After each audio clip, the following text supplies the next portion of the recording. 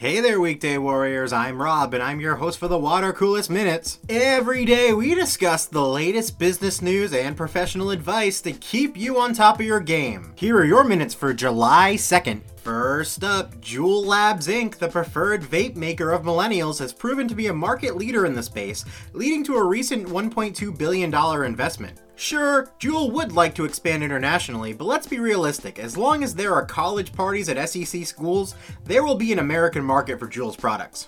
Next, Elon Musk is sleeping under his desk and channeling his inner P.T. Barnum to hand-build Model 3s under the big top among a circus of media coverage.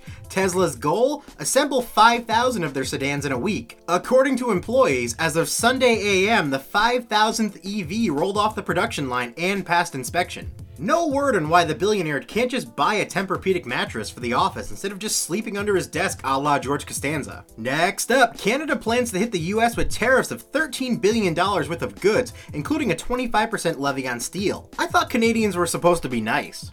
In other news, Sprint and AT&T will raise their administrative fees, a move that will bring each company's hundreds of millions of dollars in additional revenue. Inflation hit a 6-year high this past May, achieving the Fed's target of 2%.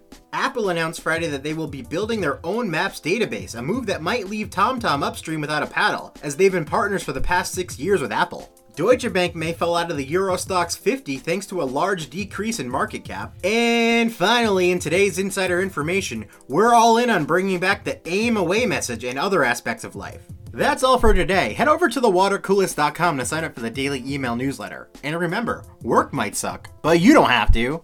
Later.